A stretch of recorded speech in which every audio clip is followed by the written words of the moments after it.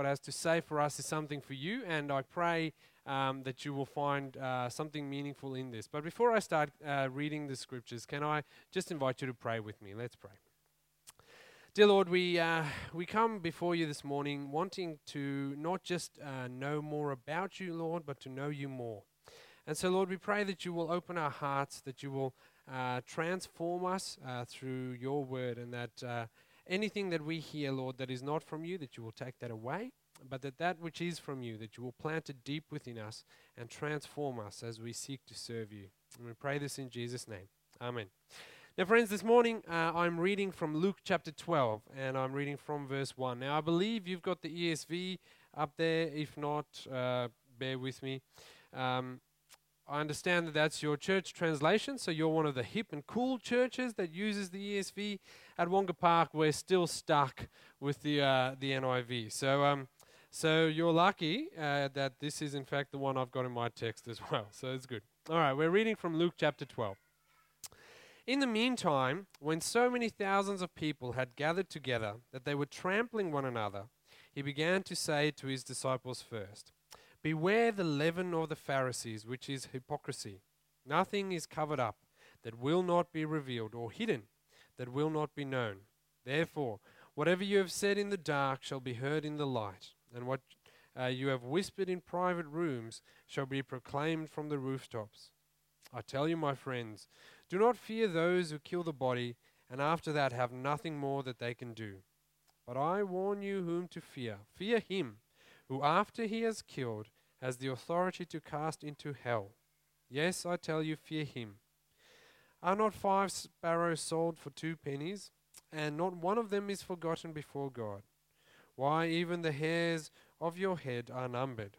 Fear not, you are of more value than many sparrows. And I tell you, everyone who acknowledges me before men, the Son of Man, will also acknowledge before the angels of God.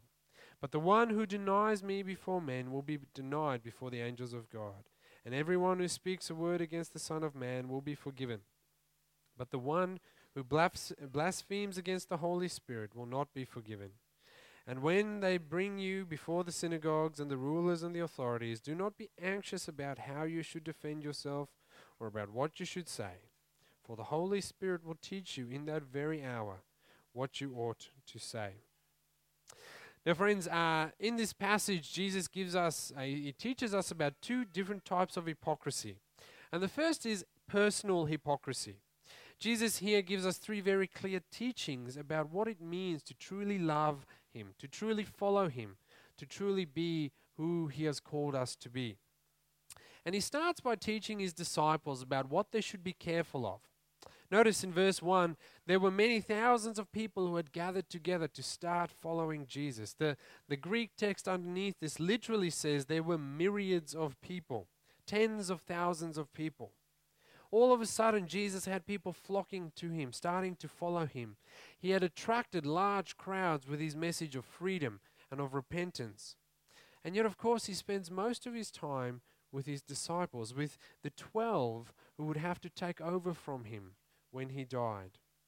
Now, in the book of Luke, we're in chapter 12 here. This happens as Jesus had finished his initial sort of ministry and was traveling to Jerusalem, all in preparation for his death on the cross. And so everything in this section of Luke that Jesus teaches his disciples is like super critical. These are things that they had to hear before he leaves the world. And so he speaks here primarily not to the crowds, but to his disciples. You can probably read this text to say something like, in the first instance, he said to his disciples. His message was firstly for them, and only secondarily for the thousands around him. And so what does Jesus say? He says, beware of the leaven. Leaven is yeast. Beware of the yeast of the Pharisees. Beware their hypocrisy. Hypocrisy is saying one thing and doing another thing. It's not being who you really are. It's pretending to be good while all the way doing bad when people's backs are turned or when you find a private moment by yourself. Jesus says, beware of this. But notice the term he uses. Notice how Jesus characterizes hypocrisy. He calls it yeast, the yeast of the Pharisees. You see, Jesus teaches us here what hypocrisy does to a person. Being a hypocrite, like yeast, works itself through your whole person. If you were to bake a piece of bread and you did not add yeast, it would not work its way through the dough. You could be hypocritical about just one aspect of your life, but your hypocrisy doesn't just stay there. Like yeast, it works its way through the rest of your person, where thing after thing after thing falls, and eventually it consumes your whole person. First, perhaps you lie about some small thing, and yet you do the exact opposite. And then you become so used to lying, so used to the deceit, that soon no lie is too big. And why is that? Because yeast puffs us up. It causes the dough to rise. When the Bible talks about the imagery of being puffed up, it talks about pride. Hypocrisy does that. It comes from, or it causes pride in us. It puffs us up, and it leaves us leading this weird double life, where we take pride in our outward purity, but inwardly we know we are not obeying God. And so why is it that Jesus warns his friends here of this type of hypocrisy? Why should we, his disciples, avoid hypocrisy? He says, because in the end, all will be made known. Everything will be made known. Eventually, the light of revelation will shine on us, on our actions. And it's not just a soft light, kind of like what you see in the movies, in those romantic movies, which I've never watched, where there's this soft light and everyone just kind of glows and everything's wonderful. It's not a light like that. The light Jesus talks about here is glaring. It is like what you would imagine if you were in an interrogation room, that bright one light that shines on you, revealing all. Notice Jesus says, that which you have whispered in quiet rooms will be shouted from the rooftops. Friends, this is why our walk needs to match up with our talk. Our deeds, our thoughts will be glaringly exposed for all to see. That is what the judgment day brings. Everything we have done will be shown for what it is. We will stand before all, literally exposed. You see, the hypocrite lies to cover up their wickedness. They hide behind their words because they don't want their actions exposed. Jesus says, don't be a hypocrite. No matter what you do, your actions will be exposed. You should remember that. It won't actually matter how well you have covered up your actions in this life. Eventually, they will out. They will be exposed to the bright light shouted from the rooftops. And so Jesus tells his friends, just be who you are. Don't pretend to be better than you are. Just be, in today's terms, your raw self. That is the only way that God can change us. That is the only way that God can use what is in us to change us, if we admit who we really are. You see, hypocrisy tries to cover up our weaknesses, but God wants to change our weaknesses, to use our weaknesses for his glory, to redeem them, to change them into what he wants them to be. And if we keep on lying to ourselves and lying to others, we actually close the door on that weakness, and we don't let any of God's light in. And so, we are forced to ask this question: what is it in my life? What is it in your life that we don't want exposed? What is that thing that we continue to do even when we say we don't? That thing that we pretend that we've actually dealt with, but haven't.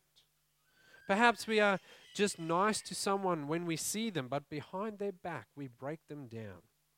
Perhaps we continue to sin, to pursue those things which we know we should have left behind all those years ago.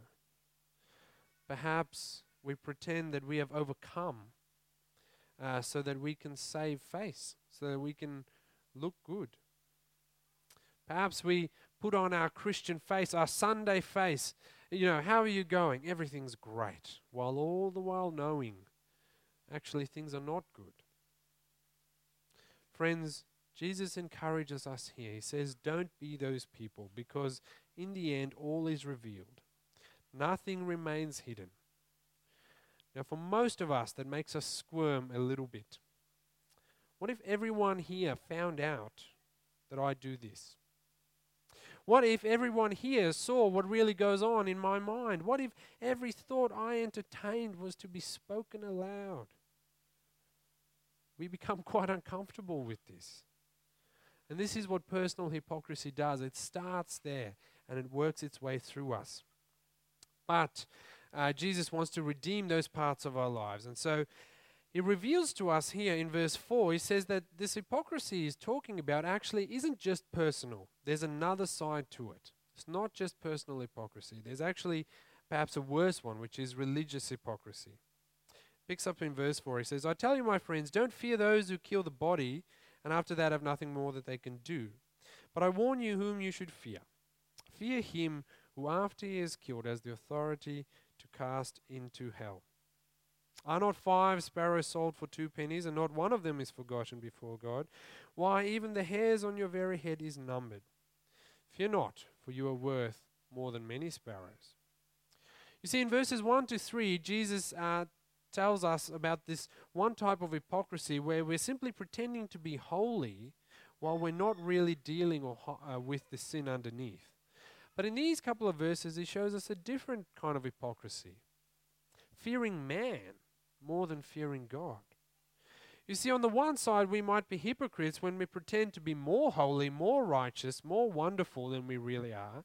But on the other hand, we can actually pretend to be less holy, more sinful, more wicked than we really are. We can be hypocritical in denying our sainthood as Christians, of downplaying our love for God, because we might be scared of what people might think of us, what people might do. You see, friends, today is one of the worst times in the last several hundred years to be a Christian in Western society. Sure, there have always been people who have scoffed at religion. There have always been those who have looked down on those who strive to be good, God-honoring Christians. Billy Joel will tell us that it is better to laugh with the sinners than to cry with the saints, because the sinners are much more fun. But never in Western society has there been as bad a time as today to be a Christian. We get sued for upholding our values. Our Christian morals get legislated out of law. We get booed when we try and share our faith. Some even have violence done to their person or their property because they dared to stand up for the rights of the unborn, for traditional Christian values. And in the face of all of this, it can be very tempting to downplay our love for Jesus, to downplay who it is that we actually live for, even to do things that we know we shouldn't, because we just want to fit in, because we don't want the consequences of people who don't like Christians, because perhaps we are afraid of what people might think. Jesus is pretty clear here. He says, don't go there. Just don't go there. He expects full allegiance to himself. He says, you cannot serve 2 masters. Jesus says, don't fear human consequences. Fear the eternal consequences. Notice, friends, that Jesus doesn't say here that there will be no human consequences. In fact, he's pretty open about the fact that people may well kill his disciples for their love and allegiance to him. And as far as we know, all of the disciples, except for John and Judas, actually died at the hands of persecutors. But Jesus says, don't fear mankind, because the worst that they can do is torture you and kill you. Now that's pretty bad. And Jesus doesn't sugarcoat that. Dying painfully for your beliefs is not a pleasant thing. And nevertheless, Jesus says, don't fear that. Don't fear that. As I was preparing for this sermon, it occurred to me that dying for your faith is simply not something that we tend to think we might actually well have to do. We might be faced with actually standing up and dying for what we believe. And as I was reflecting on this, I found a passage in a book I encourage all of you to read. It's called Jesus Freaks. And it's a book about martyrs. And it has this passage. It says, "She was 17 years old, and he stood glaring at her, his weapon before her face. 'Do you believe in God?' he said. She paused. It was a life or death question. 'Yes, I believe in God.' 'Why?' asked her executioner, but he never gave her the chance to respond. He killed her, and the teenage girl lay dead at his feet." This scene could have happened in a Roman Colosseum. It could have happened in the Middle Ages. It could have happened in any number of countries around the world today, where people are being imprisoned, tortured, and killed every day because they refuse to deny the name of Jesus. But this particular story, though, did not happen in ancient times, nor Vietnam or Pakistan or Romania. It happened at Columbine High School on April 20th, 1999. See, friends, our allegiance to Jesus may well cost us our lives one day. But Jesus says, that may be true, but don't fear man. I shall tell you whom we should fear. Jesus says, fear God. Fear him who, after he has killed, has the authority to cast the soul into hell. This fear is biblical fear. Now, today we talked about the 10 scaredy cat fears, right? You're scared of heights, scared of spiders, and so on. But the fear of biblical fear that Jesus talks about here is a divine mix of awe and reverence for God's glory. It's not, and also a deep love and respect for him. It comes from recognizing our place in creation. It's not a scaredy cat fear of God. But Jesus says, fear God instead. Why should we fear God in the sense that the Bible means it? Is it because he has the authority to cast our souls into hell? Is that why we should fear him? Do we obey simply because we want to stay out of hell? Jesus says no. Fear him because he cares for us, because he loves us. Verse 6, are not 5 sparrows sold for 2 pennies? And not one of them is forgotten by God. Why, even the very hairs on your very hairs on your head are all numbered. Something I find great comfort in. Okay, that was a joke. You're supposed to laugh, right? You see, we fear God, not man, because God loves us. He values us. He values us more than many sparrows. Here we're talking about 5 sparrows are sold for 2 pennies. If you read the parallel passages in the other Gospels, we read that 2 sparrows are sold for 1 penny. And the idea is that if you bought 2 sets of 2 sparrows, one was thrown in for free. That's how little value sparrows had in those days. And yet Jesus says not one of them is forgotten by God. Not even the free one, whom society puts no value on. How much more then does God love us, who are valued as far more than many sparrows? You see, we are so valuable to God that he did not even hold back his son, his only son, whom he loved, as a price too expensive to pay to buy us back. 1 Corinthians 7 says, we were bought with a price. Therefore, we should not become slaves of men. You see, Jesus himself paid the price for us because we were worth more than many sparrows. The King of the universe did not consider his life too great a cost to pay to buy us back, to win us back.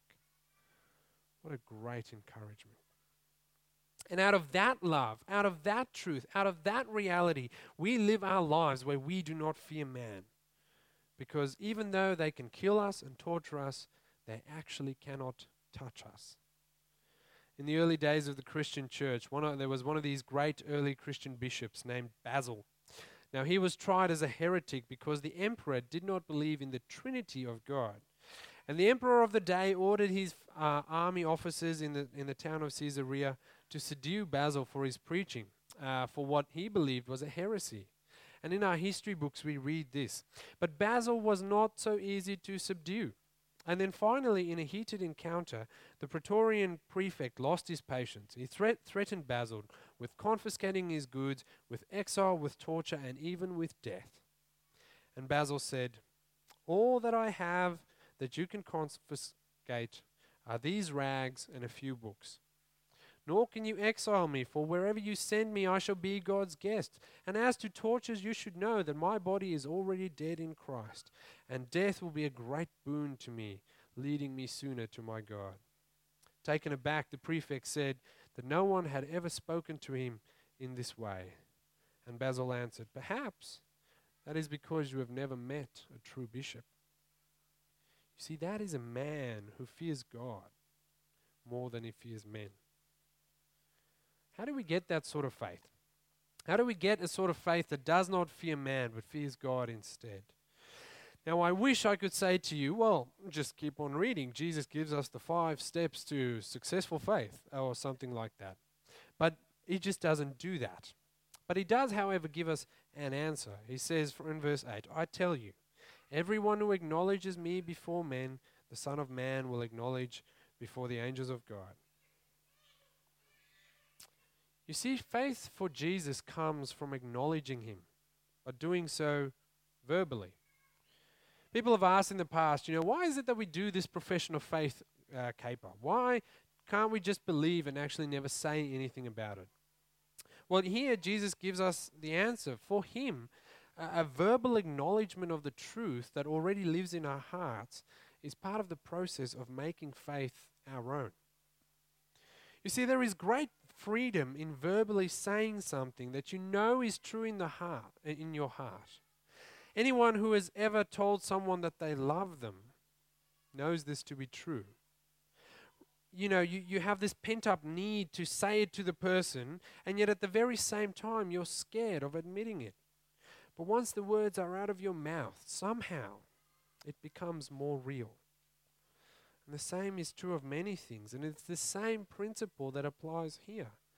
What is true isn't as real until you actually take the step and speak it out loud.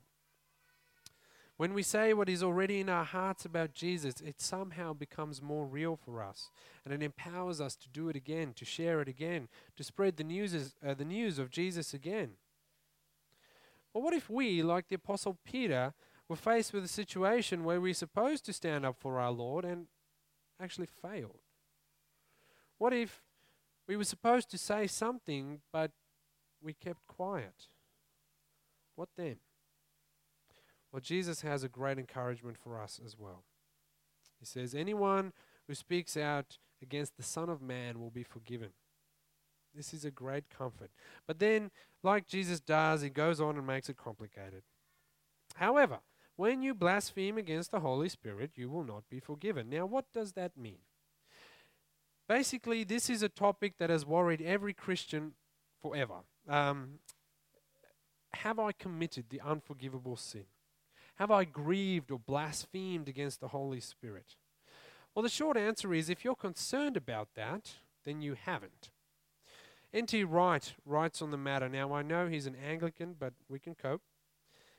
He says, "If someone denounces the work of the Spirit, then such a person is cut off by that very action from profiting from the Holy Spirit's work. Once you declare that a spring of fresh water is in fact polluted, you don't drink from it. But the one sure thing about this saying is that if someone is anxious about having committed a sin against the Holy Spirit, that anxiety in itself is a clear sign that they have not. The fact that you are concerned about doing the right thing by God indicates that the Spirit is actually alive and at work at your heart. So friends, take heart. We don't have to worry about that if we're worried about that. So we've seen that we need to be aware of hypocrisy, to be the people God wants us to be, to not pretend that we are better than we are. And we have seen that we are to fear God and not men, and that testifying about Jesus is part of making our faith real to us. But I wanted to just finish by reflecting on verse 11 and 12. "And when they bring you before the synagogues and the rulers and the authorities, do not be anxious about how you should defend yourself or what you should say. For the Holy Spirit will teach you in that hour what you ought to say." I wanted to encourage you not to fear about what to say. We all actually have a responsibility to be well prepared, both in season and out of season, to give a reason for the hope we have in Jesus.